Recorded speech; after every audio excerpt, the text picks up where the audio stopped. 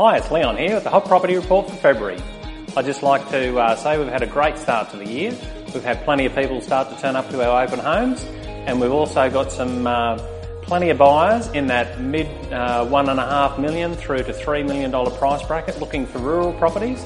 And we've had a fair few inspections on different rural properties from out the other side of Crow's Nest right through to Westbrook, Wairema, out around the Charlton area. So there's certainly more and more people looking for like horse and lifestyle properties in and around those areas of Toowoomba. We've also had a really good start to the year with a lot of commercial inquiry. We've leased a couple of our commercial sheds, and we've also had plenty of inquiry on some of our other commercial and industrial properties. We've also seen some more interest from overseas and international investors into Toowoomba, and that's a really good sign for things looking forward to later in the year.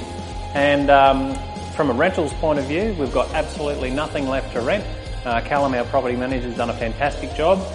He's up to date with all of his quarterly inspections, and he's ready to find some more properties to find tenants for. So if you've got a property maybe that has been sitting on the market for a little while, or if you know of somebody that's had a property that's empty for a while, please give us a call, because we've got plenty of really good qualified tenants waiting for the right type of property. That's Leon with another Hot Property Report.